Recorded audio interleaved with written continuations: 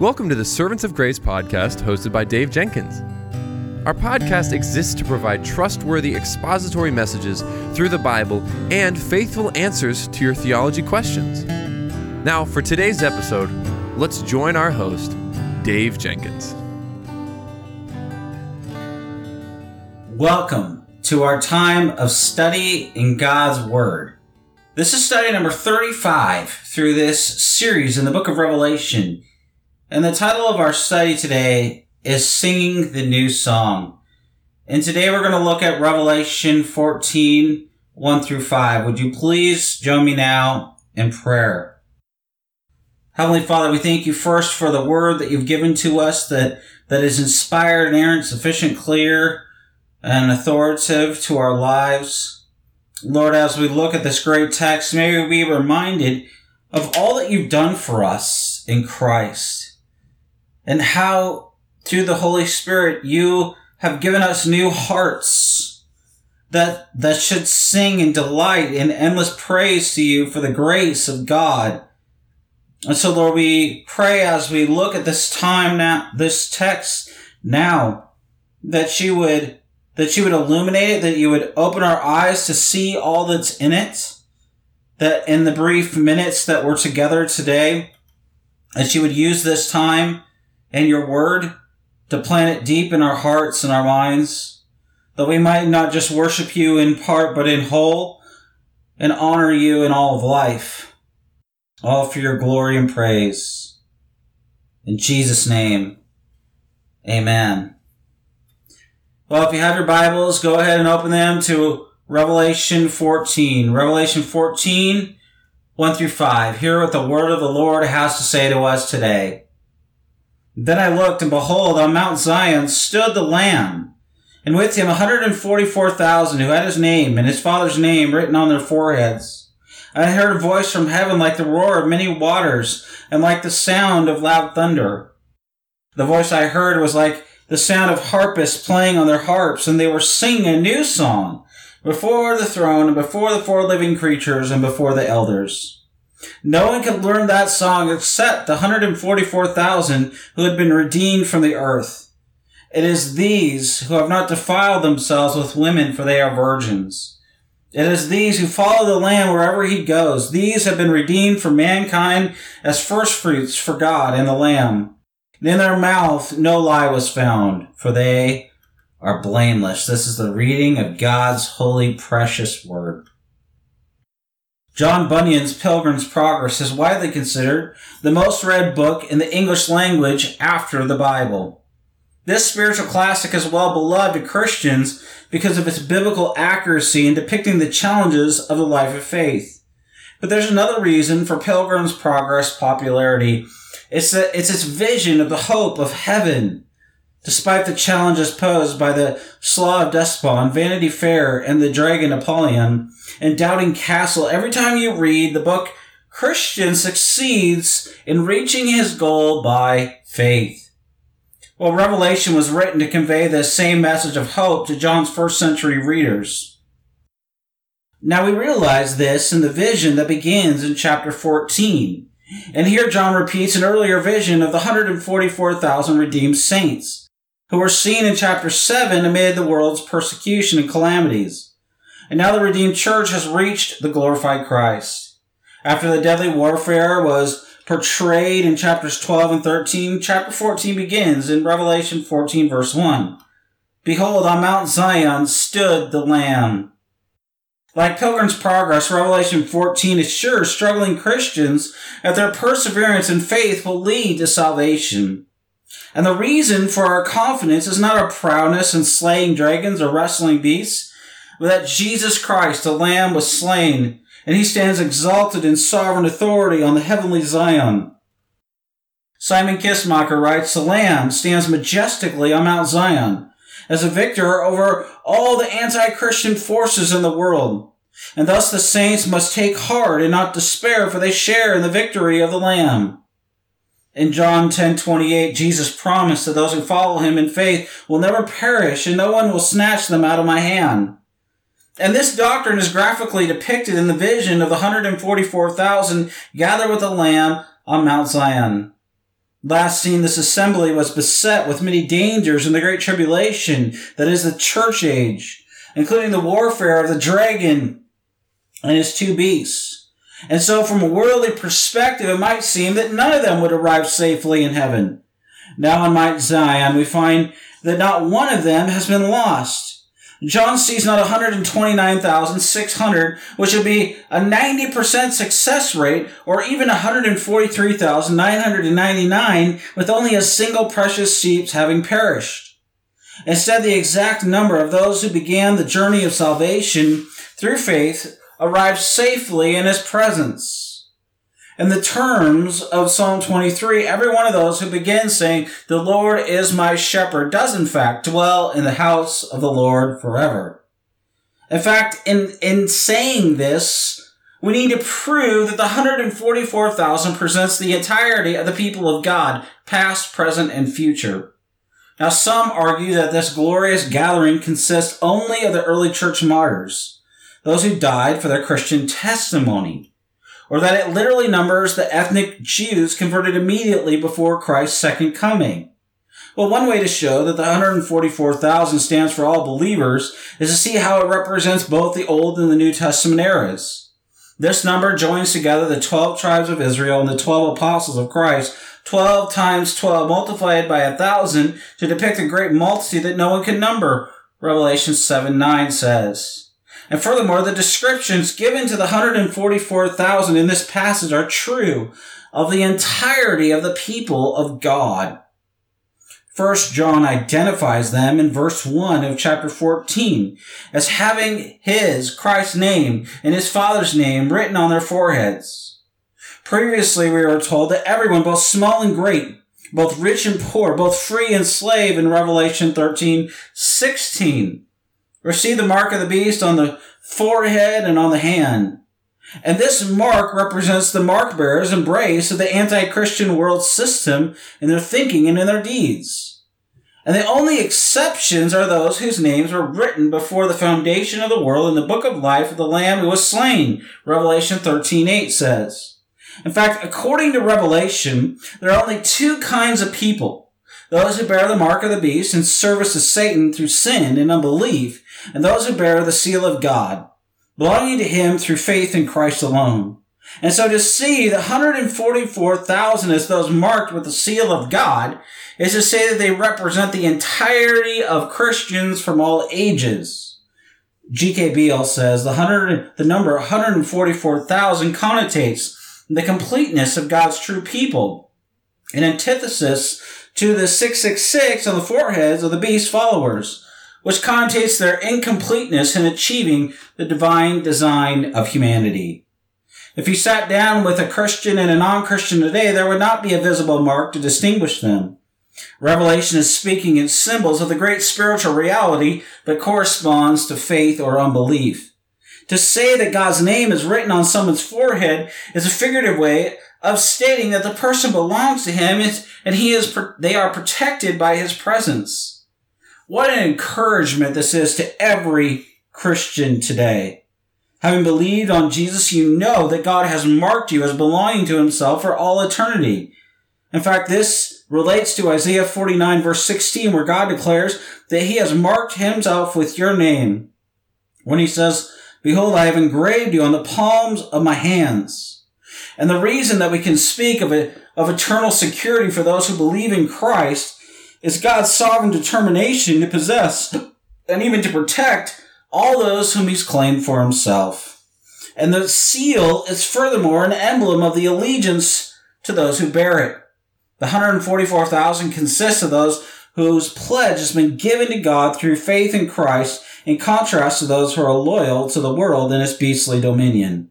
In this way, the vision shows that you are ultimately defined by your stance regarding Jesus Christ. To embrace him in faith requires you to renounce your allegiance to the world and sin, but ensures an eternal destiny with him in glory. To deny Christ and the gospel is to remain a slave to the world and sin, enjoying in this life the poison pleasures that they offer, but in the day of Christ's return receiving the eternal punishment reserved for his rebellious enemies. The 144,000 are also described as those who have been redeemed from the earth in Revelation 14:3. The Lamb is not standing with a spiritual elite from among believers or a future gathering of ethnic Jewish believers, but with all who have been redeemed from sin by the blood of Christ. How grateful we can be that this victory with Christ is not secured by our spiritual performance or by our merits, nor by the quantity or the quality of our giftedness, or by the status we enjoy in church or the world. Instead, our position of privilege with Christ, our value in Him, our participation in His salvation depends on the blood that He shed for our sins. All Christians have the glorious identity of those redeemed with the precious blood of Christ, 1 Peter 1:19 says. And John further describes 144,000 as the firstfruits for God and the Lamb in Revelation 14 verse 4. And this identifies them as believers already in heaven in John's time or the band of early church martyrs, since the firstfruits were the initial portion of the harvest that symbolized the whole. And yet the Bible also speaks of the firstfruits as all those who belong to God, in contrast with the unbelieving world. James 1:18 describes Christians as the firstfruits of His creatures, that is the portion of humanity that is taken by God for His own possession.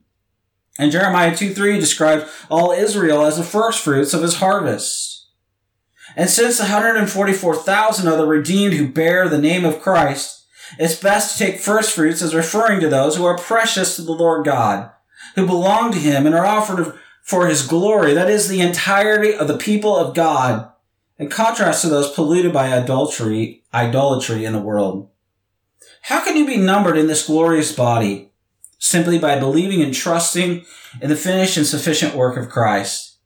John wrote his gospel, he says in John 20, verse 31, so that you may believe Jesus is the Christ, the Son of God, and that by believing you may have life in His name. Well, now having clarified the identity of the 144,000, we need to understand their location. John saw them on Mount Zion with the Lamb, Revelation 14:1 says. And whereas Satan, the dragon, stood on the sand of the sea in Revelation 12:17, in calling forth the beast to aid his rebellion, Jesus stands on the rock of God's holy mountain with His saints. Well, scholars debate whether this mountain, Mount Zion, is on earth or in heaven. But the weight of evidence points to heaven, since Christ was last seen there in Revelation 7, verses 9 through 14. Revelation 14:3 mentions the 4 living creatures and the 24 elders who serve before Christ's throne above. And yet the point is that Mount Zion is located at the end of history, at the place of salvation's completion. In fact, God said in Psalm 2:6, I have set my king on Zion, my holy hill. This statement referred not merely to the Temple Mount in Jerusalem, but to the end-time city where God dwells with and provides security for His people. In fact, seeing that vast multitude of the church present with Christ on Mount Zion, we know that our victory is established and even secured. And so by seeing the divinely ordained end of our salvation, John and his readers are encouraged as they face Roman persecution. And his example urges Christians to think from the end of history back to our present trials, rather than starting where we are in our weakness, doubt, and earthly affliction, looking forward from them with anxiety over our future prospects. We should reverse the process. We should instead fix our minds and our hearts on the certainty of the future, on Mount Zion where the Lamb stands in victory, working back to find hope in our present trials. The movie Gettysburg relates the exploits of General John Buford, who commanded the Northern Cavalry during that decisive battle of the Civil War. Buford had suffered through prior defeats when the Southerners enjoyed superior terrain. He therefore growled and said this, we must deny the high ground to the enemy, and his fighting advance enabled the Union Army to occupy the heights. Christians need to have no anxiety when it comes to our spiritual warfare against Satan, sin, and worldly opposition. As the clouds are parted in this vision, John is enabled to look up and to see Christ standing on the mount. The Lamb holds the high ground eternally. looking down on the conflict below. In fact, seeing Jesus standing on Zion, we are assured that all of God's promise to us will be fulfilled, that those who bear his name will be kept safe, and that our lives of faith will be crowned with success. Samuel Rutherford spoke of this theme with his dying words, which Ann Cousin recorded in song, and they say this: "The Lamb with his fair army doth on Mount Zion stand, and glory dwelleth in Emmanuel's land." You see, those who bear the name of God not only enjoy his protection, they partake in his attributes. John's vision thus describes the character of the redeemed, urging that for believers, the ultimate question is not physical prowess or political or economic power. It's a question of true spirituality. Just as it is Christ who secures the victory of his people, it is Christ's likeness that not only marks them out in the world, but gives them power in spiritual warfare. In fact, the first description of Christian character has perplexed many readers. Revelation 14 verse 4 says, "It is these who have not defiled themselves with women, for they are virgins." And it would be possible to take this verse in a number of wrong ways. For instance, the 144,000 might be thought of as a spiritual elite who gain their status through celibacy as a meritorious practice. Some feminist scholars have misused this verse to complain about the Bible's supposed antipathy for women. Some might also draw a negative attitude to sexuality in general, since sexual relations seem to be described as defiling. Well, we need to understand that all of these views are mistaken. Taken the last verse, the Bible teaches that sexual intimacy between a husband and wife is a holy gift from God, designed to bind their hearts together in marriage. Sexual purity in Scripture involves both abstinence outside of marriage and faithfulness in marriage. Hebrews 13:4 commands, "Let marriage be held in honor among all, and let the marriage bed be undefiled." It is adultery, not sex itself, that defiles the marriage bed. You see, Paul was grateful that his singleness enabled him to be highly focused in ministry. He says this in 1 Corinthians 7:7. But Paul not only uses marriage as a metaphor for the union of Christ and his church, as he does in Ephesians 5:32, but he stresses that sexual union is essential to marital faithfulness in 1 Corinthians 7:5. And as for women in general, the Bible presents a positive view and often highlights their contributions in the kingdom work of Christ, not the least as mothers and as wives. In fact, one of John's most important designations for the church is that she is prepared as a bride adorned for a husband, Revelation 21:2 says. So how then do we avoid taking this statement as describing the 144,000 as celibate men who have gained their status by maintaining their virginity? Well, the answer, familiar now to our study of Revelation, lies in taking this statement symbolically. Philip Hughes writes, "The purity in question is that of spiritual faithfulness." And Leah Morris says it means that the people in question have kept themselves completely free from intercourse with the pagan world system. They have lived up to what is implied in their betrothal to Christ. But we need to understand that spiritual purity cannot be separated from moral purity. The apostles lived in a Roman world that was even more sexually debauched than the decadent West is today. And for this reason, the apostles placed a priority on sexual purity, requiring Christians to engage in determined repentance from sexual sins. Paul added the encouraging message that Christians, having been purified in Christ, can regain our virginity when it's been lost. And although Paul condemned the sexually immoral, the adulterers and practicing homosexuals, he said this in 1 Corinthians 6:9-11. "And such were some of you, but you were washed, you were sanctified, you were justified in the name of the Lord Jesus Christ and by the Spirit of our God." Now, not only do Christians have a moral obligation to observe purity, but this matter deeply affects us in spiritual warfare. John's language may reflect the preparation of Israel for battle, in which the spiritual purity of soldiers was represented by the abstinence from sexual relations, such as in Deuteronomy 23:10. The symbolism of the church, including men and women, single and married, as celibate soldiers, portrays the single-minded loyalty that we owe to our captain. And we should note as well that chapter 14 goes on to speak of the whore Babylon the Great, she who made all the nations drink the wine of the passion of her sexual immorality, as we see in Revelation 14 verse 8. And so verses 4's emphasis on spiritual and moral purity contrasts with the state of those who have defiled themselves through adultery with the idolatrous world system. In Revelation 14:4, we see that in addition to being pure, Christ's 144,000 are obedient. Our text there says it is these who follow the Lamb wherever he goes. Where Christ calls us to go, we must go. What Christ calls us to do, we must do. His way becomes our way, and though it may seem narrow, it leads to eternal life. You see, following Christ involves belief in his teaching, submission to his command, and the zealous promotion of his gospel cause. As Christ sacrificed himself for us, we offer ourselves as living sacrifices in service to the Lord God. As is what the description means, first fruits. Seeing the Lamb exalted on Mount Zion, we are reminded that following Jesus leads us to salvation and even to glory itself. John's vision defines Christian character in terms of truthful speech. Revelation 14 verse 5 says, "And in their mouths no lie was found."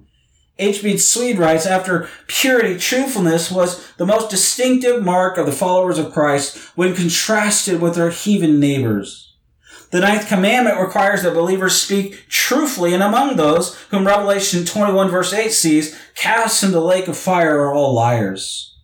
You see, Christian salvation stems from the truth of God's word, and it produces lives of truth. Whereas the world exchanged the truth about God for a lie, Romans 1:25 says, believers reject idolatry and actively promote gospel truth, by which liars and all other sinners may be redeemed. G.K. Beale says this, "What is in mind here is not merely general truthfulness, but the saints' integrity in witnessing to Jesus when they are under pressure from the beast and the false prophet is compromising their faith." So John summarizes that by this Christ-like character, the redeemed church is blameless, Revelation 14:5 says. The point is not that godly character merits salvation, but rather that it enables us to serve God as acceptable offerings of sacrifice with thanks and praise to him. The outline of Christian character will enable believers to make a difference for the kingdom of Christ. Purity, obedience, and truthfulness, they really, really matter. But we need to understand only Jesus is blameless in being without any sin. But as redeemed sinners, Christians should be able to commend our testimony to Christ with lives of spiritual integrity, power, and gospel courage. In fact, Douglas Kelly points out that these attributes are not like the world's weapon of mass destruction. Instead, he says, they are weapons of mass resurrection. Ultimately, these spiritual qualities engendered by Jesus and his army, as he is standing on Mount Zion, orchestrating it all, will overcome all the violence and the wickedness of a satanic world system. John's vision has shown us the identity, the location, the character of Christ's redeeming church. His emphasis, lastly, is on the activity of the redeemed as they worshiped God and the Lamb in joyful song. Revelation 4:3 says they were singing a new song before the throne. John writes in verse 2 of chapter 14, he heard a voice from heaven like the roar of many waters and like the sound of loud thunder. He's referring here to the worship of the redeemed, since only the 144,000 can learn this song. Now, many Christians have reveled in the experience of singing together with a great worshiping crowd, either at a large church or at a Christian conference. The singing and glory here will excel any experience of worship that we ever have had. Booming with the roar of a waterfall and the sound of thunder, since it is done by a great multitude that no one could number from every nation, from all peoples and tribes and languages, standing before the throne and before the Lamb, clothed in white robes, as Revelation 7:9 describes 144,000. Now the singing is marked not only by the volume, but also by a heart-uplifted passion. And John compares it in verse 2 to the sound of harpists playing on their harps. William Hendrickson writes that although it will be majestic, sublime, constant, it will at the same time be the most lovely, the sweet, and tenderest song you've ever heard in your life. In a sermon on this text, in fact, Jonathan Edwards noted reasons why the saints in heaven glorify God so fervently. And he says, first, it's because they finally see God in his glory. And those who cannot see God cannot but praise him. Such a glorious sight will awaken and rouse all the powers of the soul, and it will irresistibly impel and draw them into acts of praise. Secondly, the redeemed will then be perfect in humility. A proud person is for assuming all praise to himself. It's humility only that will enable us to say from the heart, not unto us, O Lord, but unto thy name be the glory. Third, our love to God and Christ will be perfect. The grace of love will be exalted to its greatest heights and its highest perfection in heaven, and love will vent itself in praise. Heaven will ring with praise because it is full of love to God.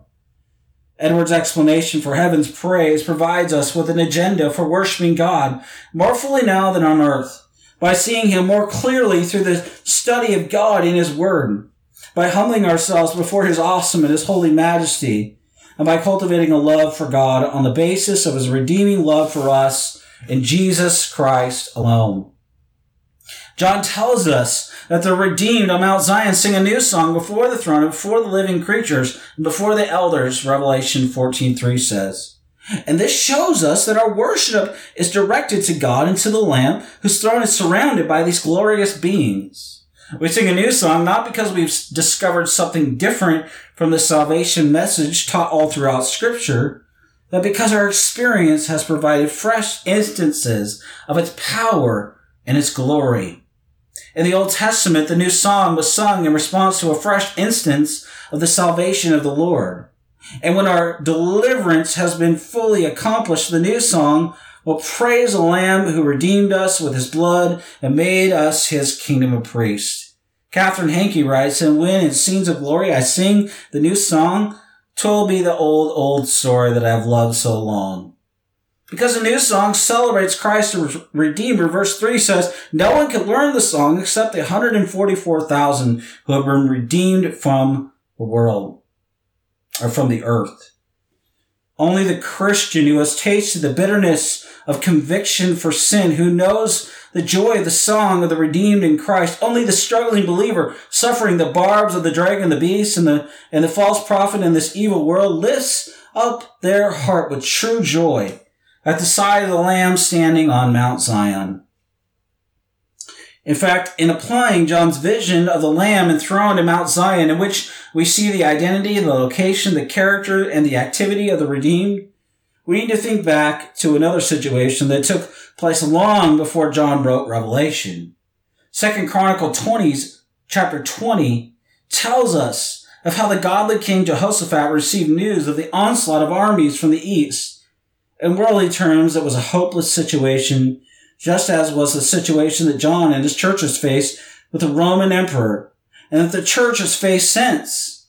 But Jehoshaphat lifted his face to heaven, and he gathered all the people to pray for salvation. And in reply, God told the king to take his soldiers and advance on the enemy in faith, 2 Chronicles 20:17 says.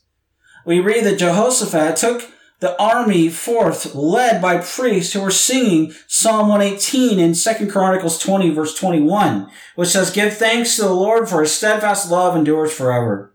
And the Bible tells us what happens in 2 Chronicles 20, verse 22.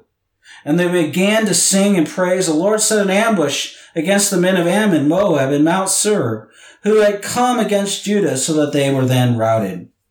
This example does not reason that the only Christian response to spiritual opposition is to hold a hymn sing.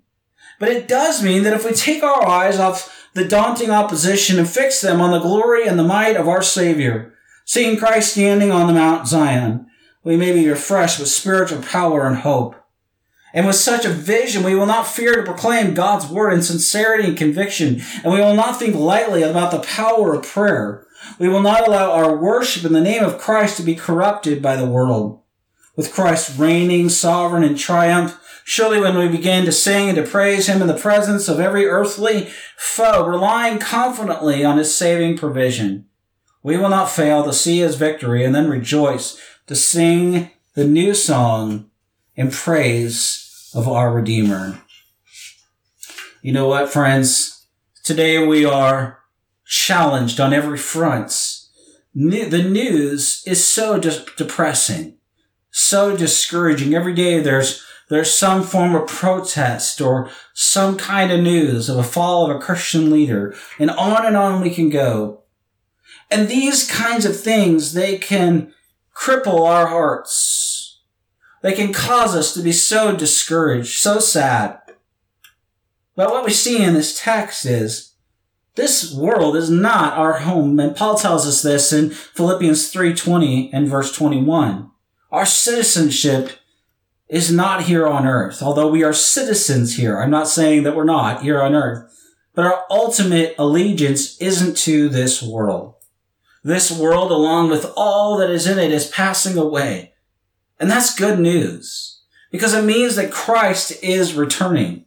It means in the present that we are to live faithfully as servants of Christ.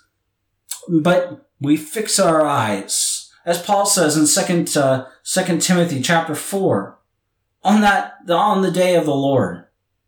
And we live in light of the return of Christ. And it's because of these truths, as we massage them deeper and deeper into our hearts, we will do as these saints do now. We will worship him. I have said throughout this series, and I'll say it again, it's not only sound expository sermons that we need, it's rich, sound songs that are rich in the Bible and in sound theology that we need. You know, we, as Christians, we have had our heart of stone replaced with a new heart by the Lord. And he has given us new affections and new desires. He's given us a new mission and a purpose in the gospel. He indwells us to that end through the Holy Spirit of God. And he empowers us to make disciples who make disciples who make disciples, all to the glory of the name of Jesus Christ. I don't know what's happening in your life. I don't know whether you have disappointing news or discouraging news, or you've had some good news. But here's what I do know. If you're a child of God, you already have this new song in your heart, because you know that Christ has redeemed you. He has rescued you. He's adopted you. He's declared you not guilty. You are his, and he is yours. There's no other greater news in this world that should lead us to sing a new song, a song to the Lord from our hearts, and to live in response. See, the only proper response then to the great grace of God is a life of worship, a life of that honors God from the heart. Not perfectly. I'm not advocating perfectionism. But by the grace of God, through the work of the Holy Spirit, God desires to grow us in these things. He desires for our affections to be filled afresh, to be stirred afresh for the glory of Christ. What that means is that the more that we meditate on the grace of God and the finished and sufficient work of Christ, the more we will naturally sing praises to God. The more we extol his virtues among the nations. The more we will desire to share Christ with those who are hurting and broken by sin and desperately in need of the grace of Christ. And the more that we meditate on the glory of the grace of God, the more we will want to minister in our local churches to those who are hurting in a gracious and loving manner. And on we can go. The more that you meditate on the grace of God and the gospel, the more God will stir your affections, and the more that you'll desire as a child of God, indwelt and empowered to that end to make disciples of Christ. And all of this is a matter of worship. And what is at the core of worship? What is at the core of our worship? It's the grace of God in Christ. So it's not just a matter of you won't worship. God, Ecclesiastes 3:11 says that God has set eternity on your hearts. You will worship. You were created for that end. In fact, the chief end of man is to glorify God and enjoy him forever, the Westminster Confession of Faith says. at picking up on these themes of worship from Scripture. You see, you, as a child of God, have been bought at such a high cost. The cost of the Son of God and the Son of Man, Jesus Christ. So you can sing this new song, and you will sing this song forever and ever to the Lamb of God who was slain. So let us not just say the right words, let us not just pledge allegiance to the cross and the resurrection, that we have a new allegiance, that we have a new King in Jesus. But let's get to work by the grace of God to do what He's called us to do, to make worshipers of the great King and Lord Jesus, who has redeemed us, who has reconciled us, who has justified us. We are His friends. We are His and He is ours. So let us sing that new song and let us meditate on the grace of God in the gospel. Would you pray with me now? Father in heaven, we thank you that it's because of Christ and your finished and sufficient work that we can sing the new song. Because it's not because of us, it's because you have delivered us. You have redeemed us. You have reconciled us. You've ransomed us. You've forgiven us. You've justified us. You've adopted us. You've imputed the righteousness of Christ to our account by which we are saved. Lord, we thank you for, in countless ways, you've sealed us by the Spirit. You predestined us before the foundations of the world. Lord, we stand amazed at the work of Jesus, at its multitude of beautiful ways that you have saved us, and they all express the truth that you alone are the only one that can save. You are the only one that can satisfy. And you're the only one that can turn worshipers of self into worshipers of you. So I pray, Lord, that you would open eyes, open ears today, and that you would save sinners as only you can. And I pray, Lord, that you would convict where conviction is needed in our lives and comfort us where we need comfort. And I pray, Lord, that you would be honored and glorified by our lives as we seek to walk by faith and not by sight, trusting in the promises of Christ that alone truly do satisfy, sustain, secure, and help us, Lord, to fill our minds and fill our hearts with heaven, the hope of heaven. In Jesus' name, amen. Thank you for listening to the Servants of Grace podcast today. If you enjoyed the show, please subscribe, leave a rating on the app, and share our episode with your friends and family. If you'd like to, you can follow us on Instagram at Servants of Grace, on Twitter at Servants of Grace, or by searching Servants of Grace on Facebook. You can also find this podcast on the front page of our website at servantsofgrace.org.